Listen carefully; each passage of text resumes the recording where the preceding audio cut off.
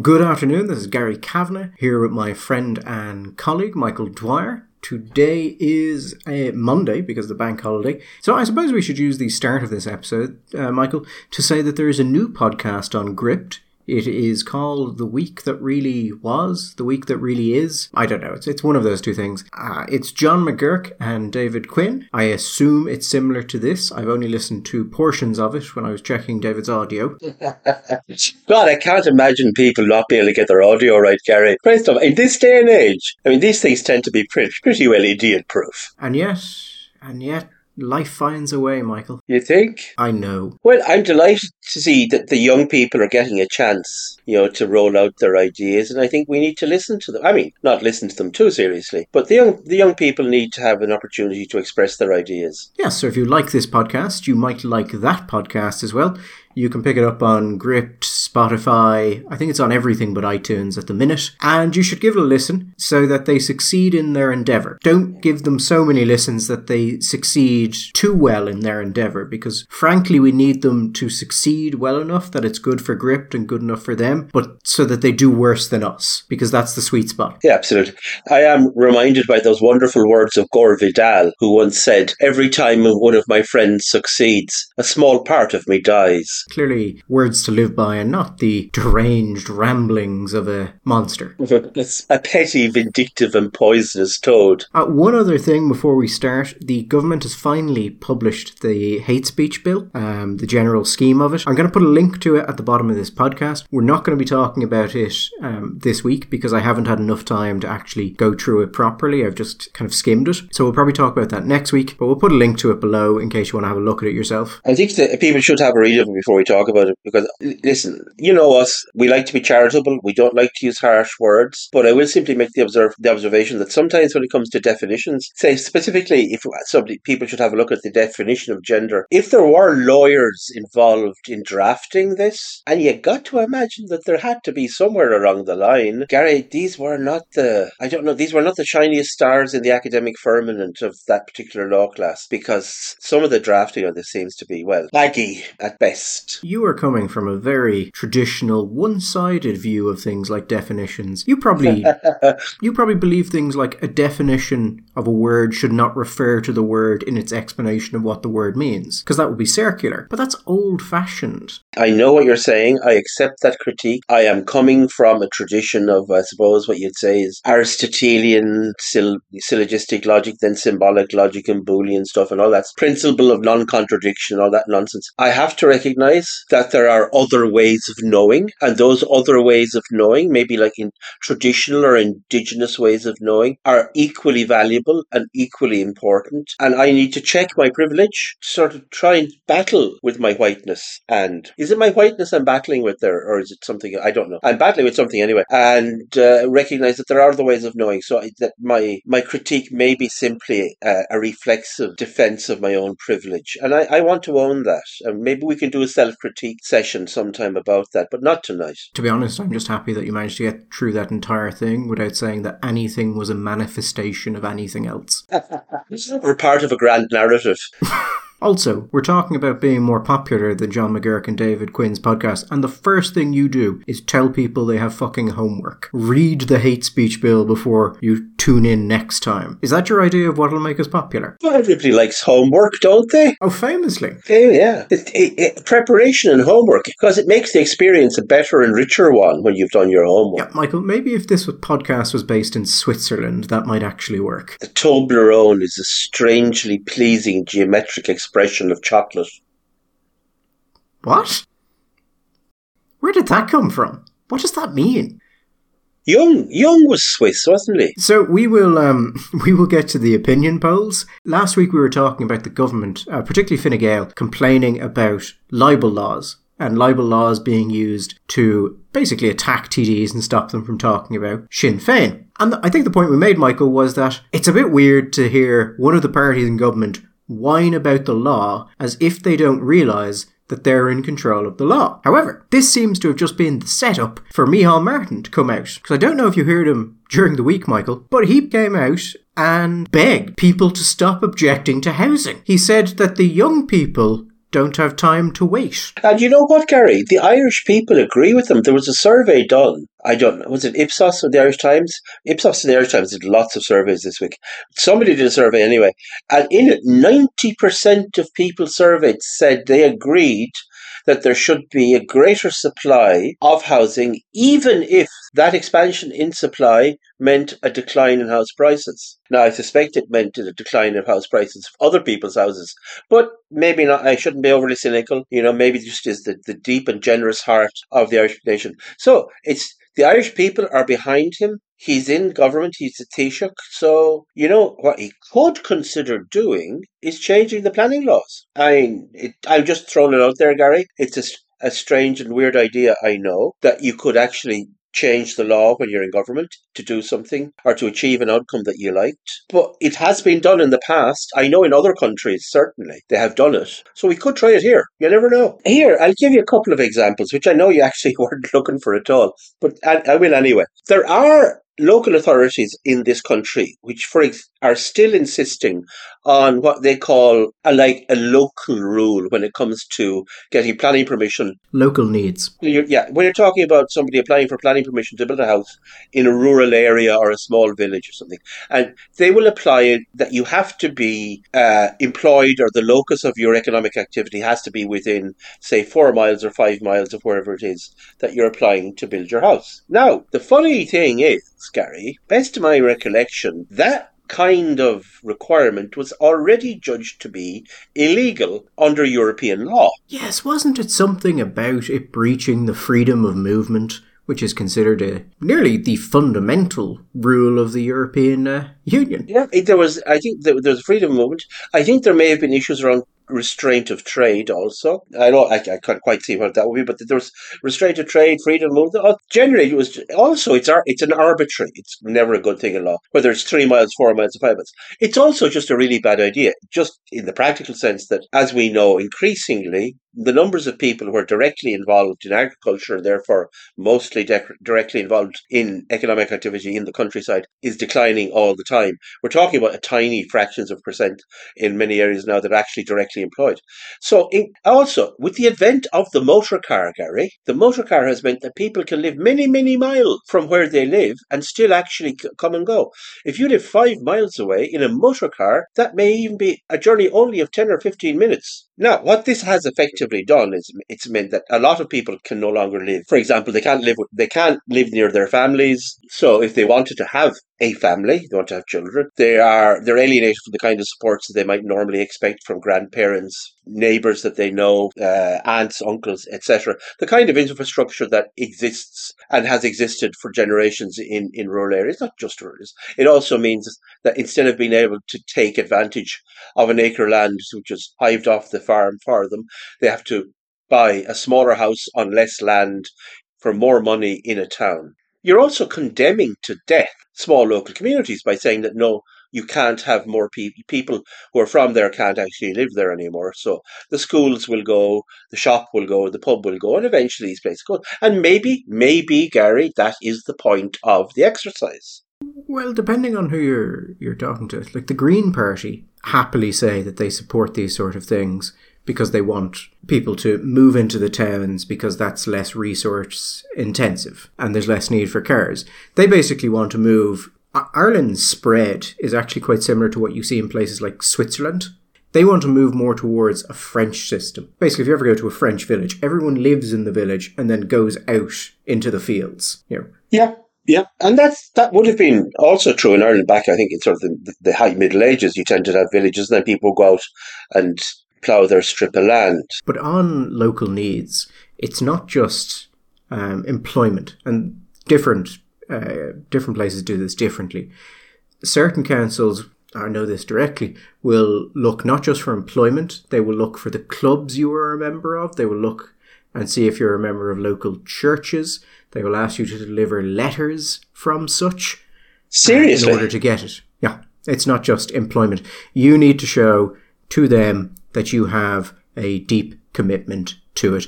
And a lot of these places, if you've ever bought a house before that is not in the location, will just refuse you for local needs because you are already based somewhere else.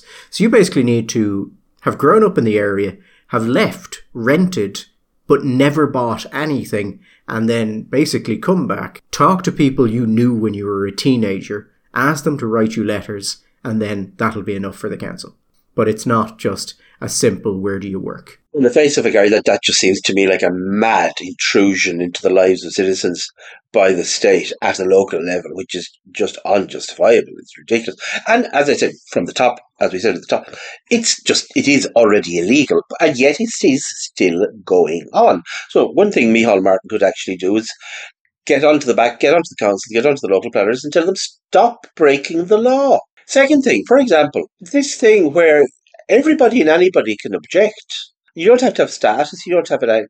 I know of a case of a man who was involved in a certain kind of development, some of which involved housing, some of which involved other commercial activities. And there was an objection lodged. And he went to try to find out where the objection came from and discovered it came from a man who lived around 200 miles away. They later, having spent some time and some money, I think, chasing this up, discovered that every single time a certain kind of development was proposed anywhere in the state, this man objected. I don't know if it was out of a hobby or a pettiness, or if it was because he thought that ultimately these people doing this was going to impact on his grand imperial design to have his particular form of this commercial activity present in every one of the 26 counties of the country. I don't know. That's something that we could look at. We won't get into An Taisce, Gary. We'll just say the word. Well, I was going to say he's probably a member of An Taisce, because otherwise he could be paying quite a lot of money for that amount of stuff. He may well be paying money, or he may indeed be a member of An Taisce. I do not know. But one thing that they could look at very seriously are the laws around the statutory rights and privileges granted to that private club called An Taisce. Statutory powers. Yeah. In a republic. Jesus, please don't. My blood pressure. But anyway, he is Taoiseach, he's the leader of the government. It seems to me, Gary, there are many tools at his disposal that he could use to actually aid the construction of houses. Do you know what else, Gary, he could do? And hold on to your horses here. He could look at the costs imposed by government on the cost of building a house, and the regulations and the restrictions imposed on builders and developers on the type of houses and the type of developments that they build that stop houses being built. Other than the fact that the houses that the houses they actually do build are far more expensive than they necessarily have to be. And that might actually lead to more houses being built for young people. And that is something, since these are government-made restrictions, they could be government-unmade. Or we just start throwing beans at people who object. You could do that. I suspect that will be less effective. Government ministers seem to think it's a very effective way of doing things. It tends to... Are you referring to Junior Minister Oisin Smith by any chance here, Gary?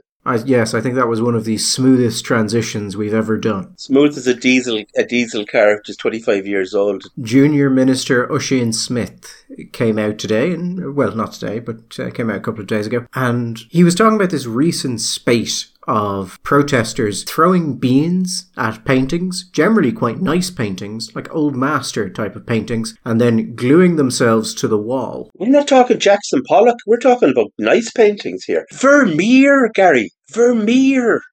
God almighty. It'll be Velázquez next, although it won't be Velázquez, and I'll tell you why. Because Velázquez paintings are mostly in Spain, and I think the Spanish police will take a far more sensible approach to this kind of nonsense. You go into, I don't know, where is it, Escorial maybe, or the Prado, and you try and get your hands near Las Minas or something like that, they'll chop your hands off, and quite right too. But yes, there was a Vermeer, there was a Van Gogh, a Monet, I think, was there? Goya as well, I think. But nice paintings. Proper paintings. The kind of thing that you or I couldn't do, even if we had an extra special box of paints and colours. Has anyone tried this with the French yet? Oh. I don't think any of them were in France, because I feel if they were in France, those people would have been badly beaten. Well, it's funny you say this is also connected. These protesters that are stopping traffic in the middle of the road in busy cities and gluing themselves to the road. The difference between the policing approach, and I'm not taking sides here, I'm just observing, because I'm a big believer, that the police are the servants of the citizenry, and they are not, or should not be, some kind of powerful militia. But anyway, in Britain, police, the bobbies are having nice conversations with these people and talking to them and saying, well, would you not consider moving on? Did you see the video from France, Gary, where they glued their hands to the pavement? And the gendarmes came along and just got a good hold of the hand. Vroom, up she went. Ooh. Yeah, that probably wasn't pleasant. That was not pleasant. There are reports that since then, they've started to pretend to glue their hands to things rather than actually glue themselves to things, because it was rather sore when the French police decided to take that particular approach. What is kind of concerning and utterly understandable is we have seen in Britain in the last couple of days, shall we say, the innocent bystanders are starting to take the situation into their own hands and are basically manhandling these people off the roads. Which is terrible. You know, there is actually a problem though here, Gary. If the police, if there is a perception that the police are not actually doing what they're supposed to, and one of the things you're not supposed to block the King's Highway. Strange that it's the King's Highway again, isn't it? Having for so long been the Queen's Highway. One of the things the police are supposed to do is make sure that people can carry about their lawful business along the Queen's Highway. And they're not. And people, in one case, one man was on his way to pick up the kids from school and was really annoyed. And you can understand it, because he's got small children who are going to be standing outside the school in God knows what area, waiting for him to arrive, and he's not going to arrive because he's going to be late. And he got very agitated and started dragging people away. The likelihood at the moment is he is more likely to face legal sanction than the people sitting in the middle of the road. But there appears, at least from what we see from news reports, a growing level of frustration with the innocent bystanders, the onlookers, with these people. And I think something nasty could well occur one of these days. And you don't want to see that. You don't want to see somebody getting into a situation where a car, shall we say, doesn't brake quite soon enough when presented with somebody in the middle of the road. I mean, absolutely, Michael. That person's insurance would just skyrocket. It would be a tragedy. It would be unfortunate. But it is, anyway, reassuring to know that we have a minister in the government. What else kind of minister would you have, I suppose, except in the government, who thinks that throwing beans at art is, what was the phrase, an effective thing to do? That begs the question, of course, Gary, effective for what? Well, his exact quote was, when I see people throwing tins of beans at paintings with glass on them or whatever, that's a really effective thing to do. It draws attention. Now, he did later come out and say that he wouldn't agree with anything that causes damage to the paintings. But then again, Michael, if you start telling people to glue themselves to paintings and throw beans at paintings, and eventually a painting ends up being severely damaged, kind of hard to pick and choose what you get there. Yeah, it's like saying, it's okay to juggle with things as long as you don't drop any of them and they break. I really want to see, and this is mostly because I think it will go so very poorly, someone try and do this in Spain, France, or Italy. Particularly Italy, actually, now I think about it. Actually, they did. Do you remember? There was somebody, it was in the Uffizi Gallery, wasn't it? Was it? I think it was the Uffizi. It was somewhere in Italy. And they had done this. And this little man comes out, I don't know, he was director of the gallery or something about, and he was livid. And he grabbed them and he shook at them and he lectured them. You should be ashamed of yourselves. You're vandals. And bundled them out, I mean, by himself, and I think to a round of applause. But no, it didn't. It was a short affair indeed. No, I don't think you're going to get away with. Then again, you never know, Gary. You never know. We are so terribly civilized. But I wouldn't, if I was one of them, I wouldn't like to try it. I wouldn't like to go into the Sistine Chapel or into the San Luigi Francese or something like that and glue myself to the Caravaggios on the wall, because I think that could end badly. Can you imagine going into this, into the refectory where the Last Supper is, and trying to get up to that? They would literally, I think they would actually shoot you before you got near the wall. I think they would actually shoot you, which is a very bad thing. We shouldn't want that to happen. These polls, Michael, have you got them in hand? I do. What are we looking like? You get to read the polls for once. No, we're talking about the Irish Times Ipsos opinion poll. Falling at the first hurdle. Falling at the first hurdle, am I?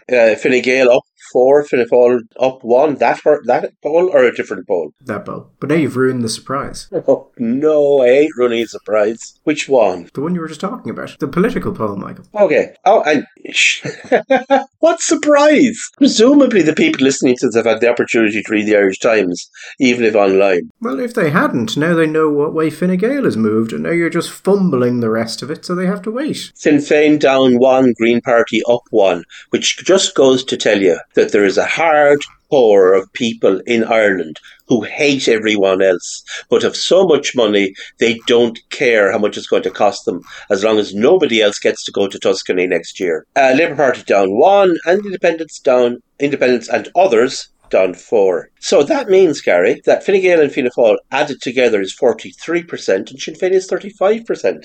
And 43% is more than 35%. I feel if I had done that, I would have given the actual percentages they were on as opposed to just the movement, but I think it's not bad for a first effort. You do like a good patronising, don't you? You enjoy it. You like a good condescend. Thank you, Gary, for a first effort, yes.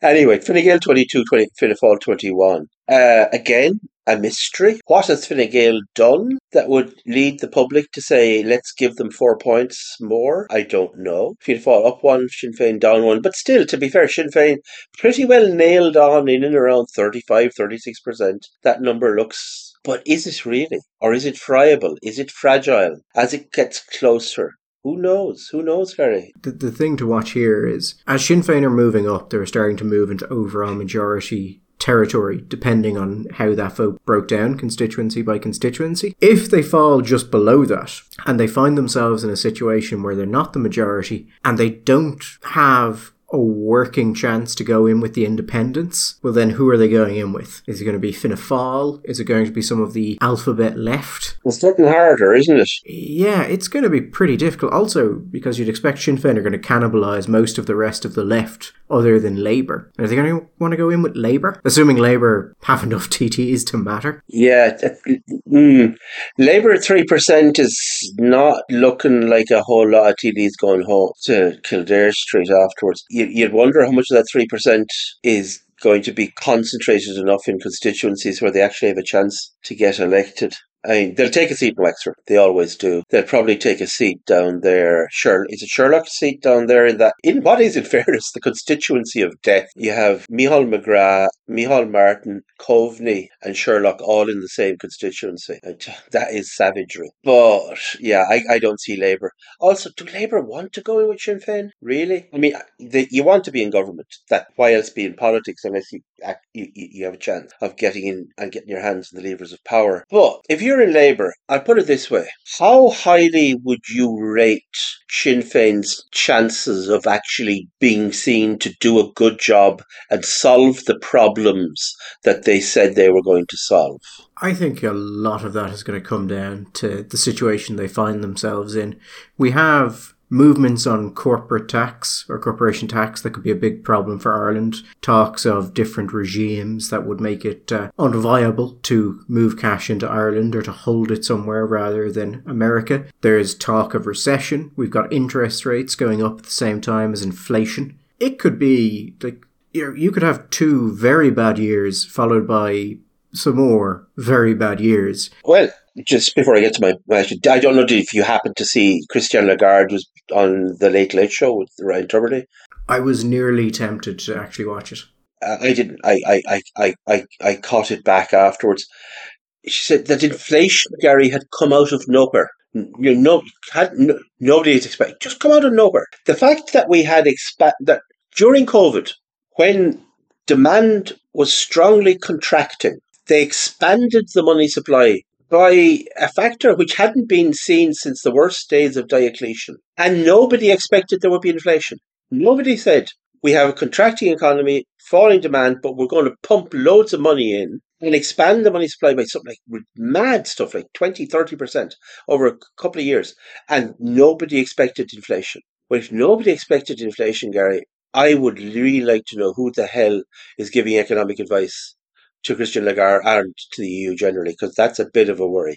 However, leaving that aside, as you know, Gary, one of the things that people in the polling business consistently say is when it comes to political outcomes, particularly a real bad result for a party that's been in power, one of the worst things you can do is not necessarily fail, because depending on the context and depending on how you've managed expectations, etc., doing badly doesn't necessarily have to mean you get murdered at the polls, because people are willing to see that there is nuance, that there is a context, that there is a moment, we are at a particular point in a cycle or whatever. But they really punish people who over-promise. Over-promising leads, when you don't get the goods, leads to really bad reactions. And I would say, if I was a Labour, I would look at, say, what Sinn Féin have been saying they're going to achieve. In housing, for example, cost of living, social welfare, health service. I mean, these are not simple problems. Even if they had the right idea, Gary, these are not simple problems. They are really intractable problems. And I see a real big bunch of over-promising going on there. And what is also quite a volatile voter, who is at the moment fairly stably attached for the time being to Sinn Féin. But I wouldn't take that as a long-term promise. I think if over-promising, bad outcome, you could see a real proper shellacking. And why would Labour want to be attached to that? It was a curious contrast. I don't know if you saw, I can't imagine, well, maybe you did, but I only caught it by accident. It was an interview with Mervyn King, who was the former governor of the Bank of England. And he was being asked about inflation on a political show in the UK. And he was very simple. He said, listen, we did this. Inflation was predicted. We all predicted there would be inflation, and now we have inflation. It was, of course, there's inflation. You have to throw into that, guy, as well, the fact that they had developed this phobic attitude to the idea of deflation. They were absolutely obsessed with the notion that we were going to see what they call a deflationary spiral. Where and when this has happened, we don't know. But deflation had become this terrific bugbear. And they became so fixated on the idea that we were facing into deflation that they forgot that such a thing called inflation had ever happened, even though in the last 100 years, we've never had a problem with deflation, but we've had lots of problems with inflation. And they did exactly what inflation had always been preceded by, and then got surprised that it arrived on the door promptly.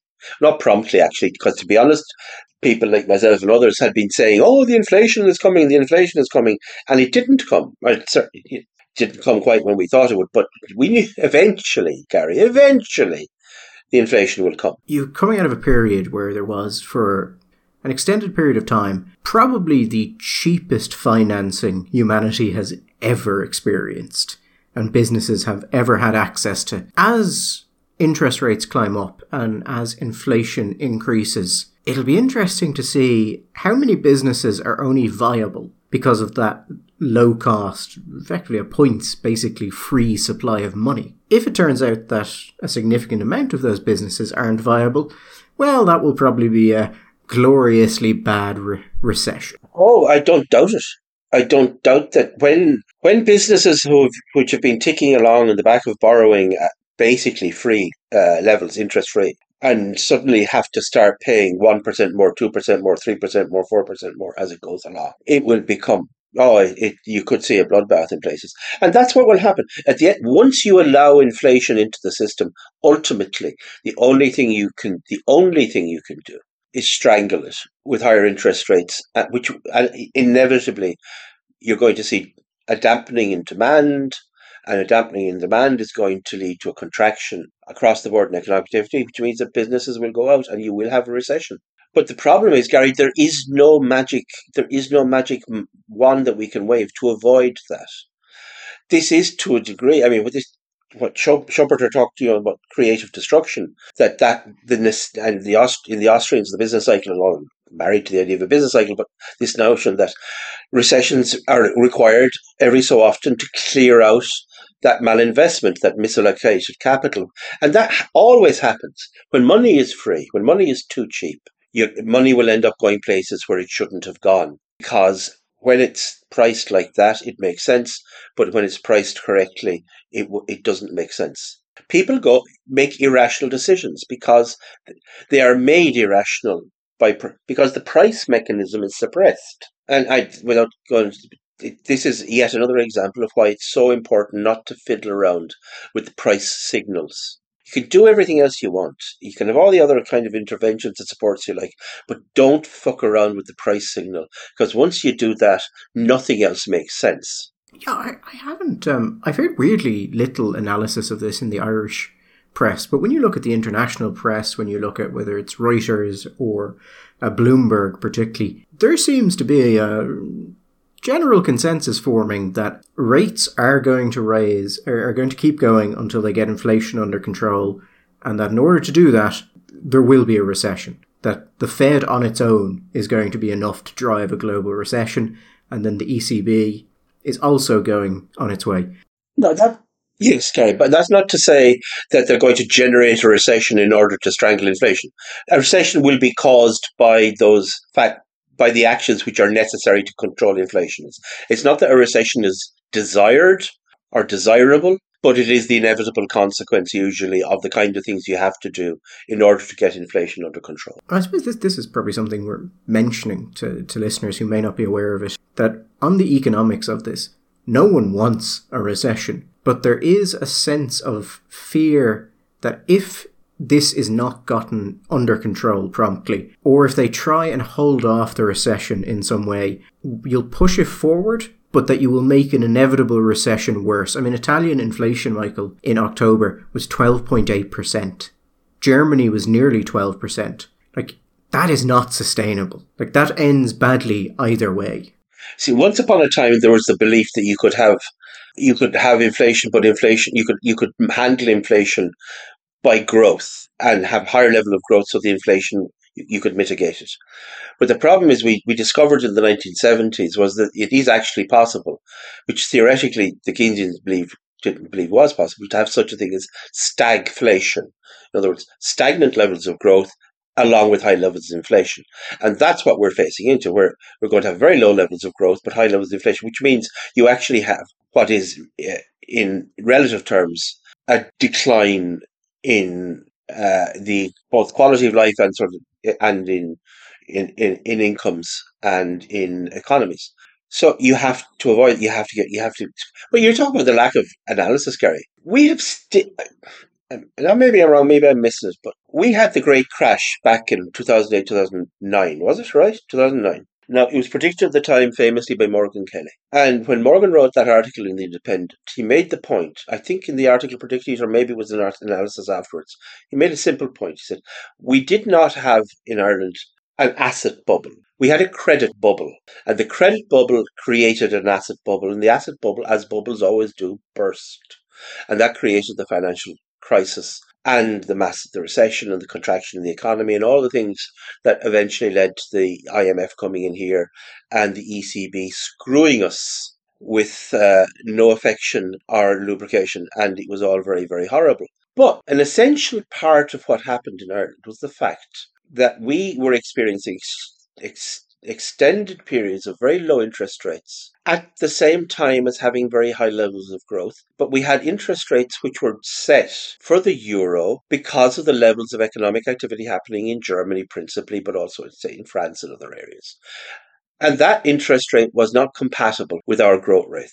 Now, if we had our own central bank controlling our interest rates, then interest rates in Ireland would have increased. And they would have increased long before this. They would have gradually gone up to try and damp down an overheating economy. But we didn't have that choice. But we can't talk about that because that leads to the central question, is the euro a good thing for the Irish economy? Now, I don't have a doctrinaire answer to that, yes or no, but it is absolutely obvious that there are very serious problems for a small peripheral open economy like Ireland's, when the interest rates are not being set to meet the needs of the Irish economy or match the current conditions of Irish economic growth, but rather the economic conditions of Germany, which is the single largest economic driver, of course, in the EU. And now that Britain is gone, that's even truer. And we tended to be more synced with the British economy than the German economy. So that's a problem which hasn't gone away. But that's not discussed. It's not fair to say nobody's talking about it. Cormac Lucy has talked about this quite a lot and written about this.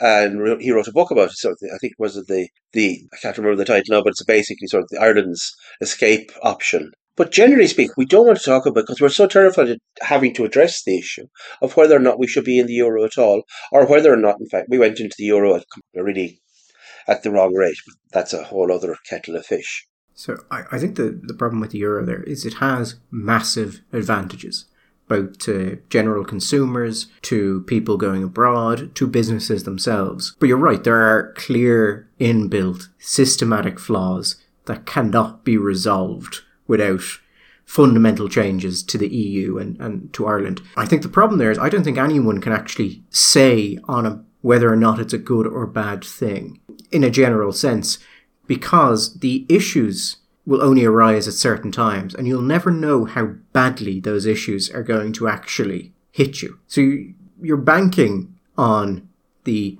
general positives being worse than the randomly spread about negatives, which can be awful, but you're expecting to only come up every now and then. It will also be interesting to see how the euro is hit by this if we have an end to cheap credit. It was a shit show. Let's put it that way. It was a shit show. And my only problem with you can agree or disagree or analyze the nature of the shit show. But my central point is that we have not learned anything from that shit show. We're fundamentally in the same place. And the next time it happens, we will be as surprised as we were the first time it happened. And on that uplifting message, I think we will put us to bed for the week, Michael, to take your phrase. Very good. And we will be back next Sunday, all things being well. Mm-hmm. All the best.